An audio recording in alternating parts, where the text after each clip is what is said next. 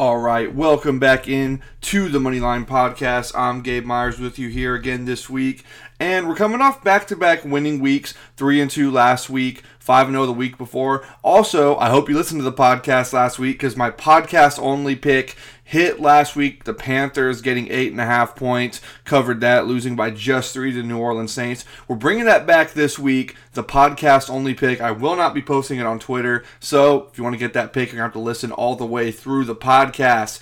With that being said, let's get into this week's NFL picks. First pick of the week, like the Indianapolis Colts, -2.5 at Detroit. Now, Indianapolis coming off a bye. They're not a flashy team, but per Football Outsiders, Indy's the 5th best team in the NFL. Detroit is down at 15.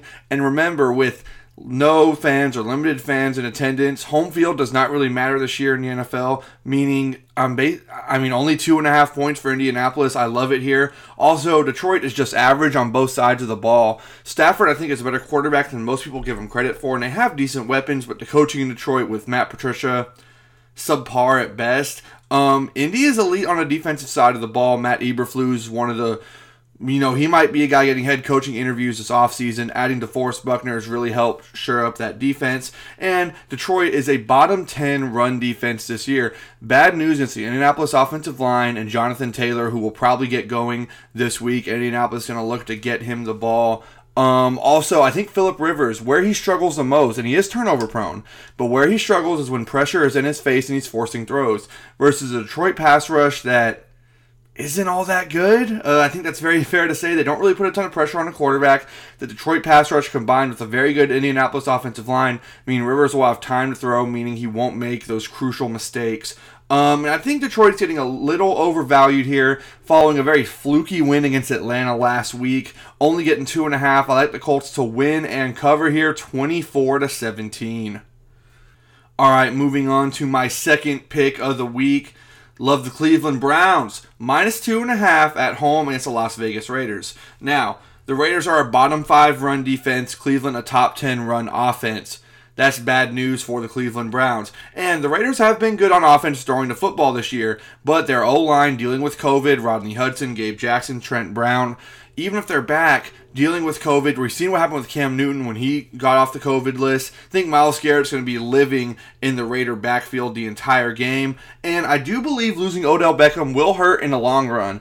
But a Raider secondary that's led by Damon Arnett, a rookie from Ohio State who was a number 2 corner in college, and LaMarcus Joyner and Trayvon Mullen, a young and not super talented Raider secondary. I think the Browns, they'll be fine this week without Odell. Jarvis Landry's still very good. Obviously, Donovan Peoples-Jones had a big catch last week, especially in a play-action game where they're going to be using the tight ends a lot as well in Njoku. I think the Browns will be fine with their receiver weapons this week. And while home field doesn't matter from a fan perspective, it is going to matter from this perspective.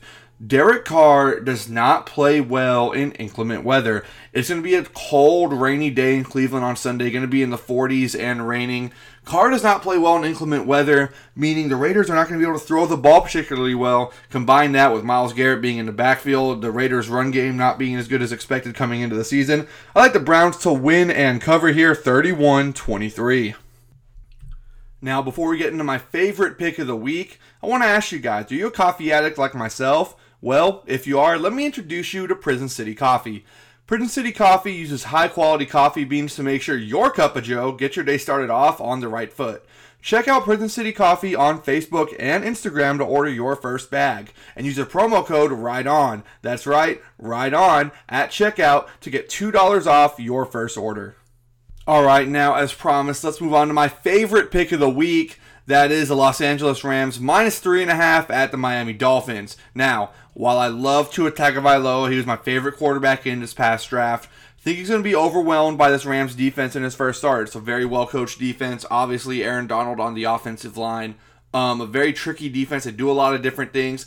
I think Tua in his first start is going to be a little overwhelmed by this LA Rams defense. Then, on the other side of the ball, the Miami Dolphins have the worst run defense in the NFL per Football Outsiders. Guess who has the best? That would be the Los Angeles Rams. This is a total mismatch on the offensive side of the ball for the LA Rams. Also, Tua Tagovailoa, he had better skill position players at Alabama than he will have on Sunday for the Miami Dolphins. This does not bode well, and also he's going to be playing against a legit NFL defense with Aaron Donald and Jalen Ramsey. Rams are very well coached and tricky on defense. Not good for a young quarterback, especially one making his first career start. The Dolphins kind of just average on both sides of the ball. I love Tua. Overall, I think he'll be a great quarterback, but I'm picking against him this week. Rams cruise 27-10 and get the easy cover of the 3.5. Now let's move on to my next pick. Love the number here, the Seattle Seahawks, minus 2.5 against the San Francisco 49ers. Now, 49ers are without Raheem Mostert, his backup Jeff Wilson, and their best wide receiver Deebo Samuel. That's a lot of playmakers to be losing heading into this matchup against Russell Wilson and DK Metcalf. And Russell Wilson historically performs very well against the San Francisco 49ers. And this is not the 49er defense of last year that had Nick Bosa and DeForest Buckner, Richard Sherman. All those guys are either traded or hurt. This is a very injured 49ers team. And while I do think they're well coached, Kyle Shanahan obviously on offense, and I think Robert Saleh is one of the better defensive coordinators in the NFL, having that many injuries is bad news against the Seattle offense that has been very explosive this season.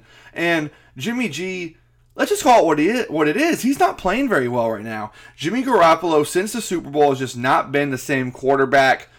Hard for me to see him winning a battle with Russell Wilson. And now Russell Wilson coming off on Sunday Night Football, what I thought was his worst game in years. I think he bounces back this week in a big way against the 49ers. Love the number here at 2.5, giving up less than a field goal.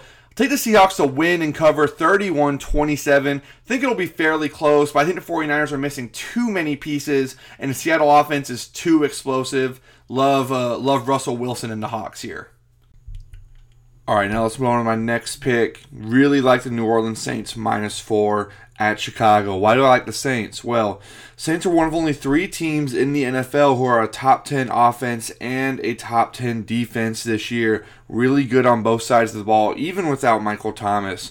The Bears offense does lack creativity, and with a statue like Foles combined with the Bears offensive line being subpar to say the least, that's a bad combination. The Saints defensive line, which I think has underperformed a little bit this year, will be able to get after Foles because the Bears offensive line can't block for anybody. I mean, they can't do anything out there, and Nick Foles is not going to go and make plays with his feet. Now, without Michael Thomas, Alvin Kamara has been a story of this Saints offense. He's been playing as well as any running back in the league. Perhaps he's even been a dark horse MVP candidate, and his contribution in the passing game has allowed the Saints to navigate through the injuries at wide receiver. And, I mean, I want to harp on it again here. Bears' inability to protect their quarterback, Nick Foles, combined with the Saints being a top 5 run defense, means the Bears won't be able to run the ball, meaning not a lot of play action going, meaning a bad matchup here. I like the Saints to roll 24-13, covering the 4. All right, now let's move on to my podcast-only pick. If you didn't listen last week, that pick, I loved Carolina -8.5 against the New Orleans Saints, or +8.5, I'm sorry, against the New Orleans Saints. And that one covered. Carolina losing 27-24, but covering the number right here. So this week, 1-0 on the podcast only picks. This week's podcast only pick, love the Tennessee Titans, -5.5 at the Cincinnati Bengals. Now, Joe Burrow is fun, and he's exceeded a lot of people's expectations. But the Bengals are a terribly flawed team and have played very poorly against the good teams they've played against this season. And the Titans' offense is very explosive. A.J. Brown's back and healthy. Corey Davis is a really nice number 2 receiver. Jonnu Smith, if he's healthy, is a matchup problem at tight end. And obviously Derrick Henry, he just gets better as the year goes on running the football. Don't think Cincinnati really has a hope of stopping this offense. And the Titan offense, number 3 offense in the league per Football Outsiders. Cincinnati is a bottom 10 defense, and even more surprisingly, a bottom 5 offense, despite what we all think of Joe Burrow. This has not been a very good offense this year. A lot of that is because of the offensive line. They're not going to be able to protect Joe Burrow. The Titans' front 7 is very good. Their questions are in the secondary, but I don't think Cincy's going to be able to protect Joe Burrow. And with the offensive line being as bad as it is, Cincinnati's not going to be able to run the ball well either. Even though I do like Joe Mixon quite a bit, I like the Titans to score quite a bit here, winning and covering the 5.5. 34-23. Well, let's place these bets this week, guys. Looking for our third straight winning week. Let's make some money here. I will see you guys next week.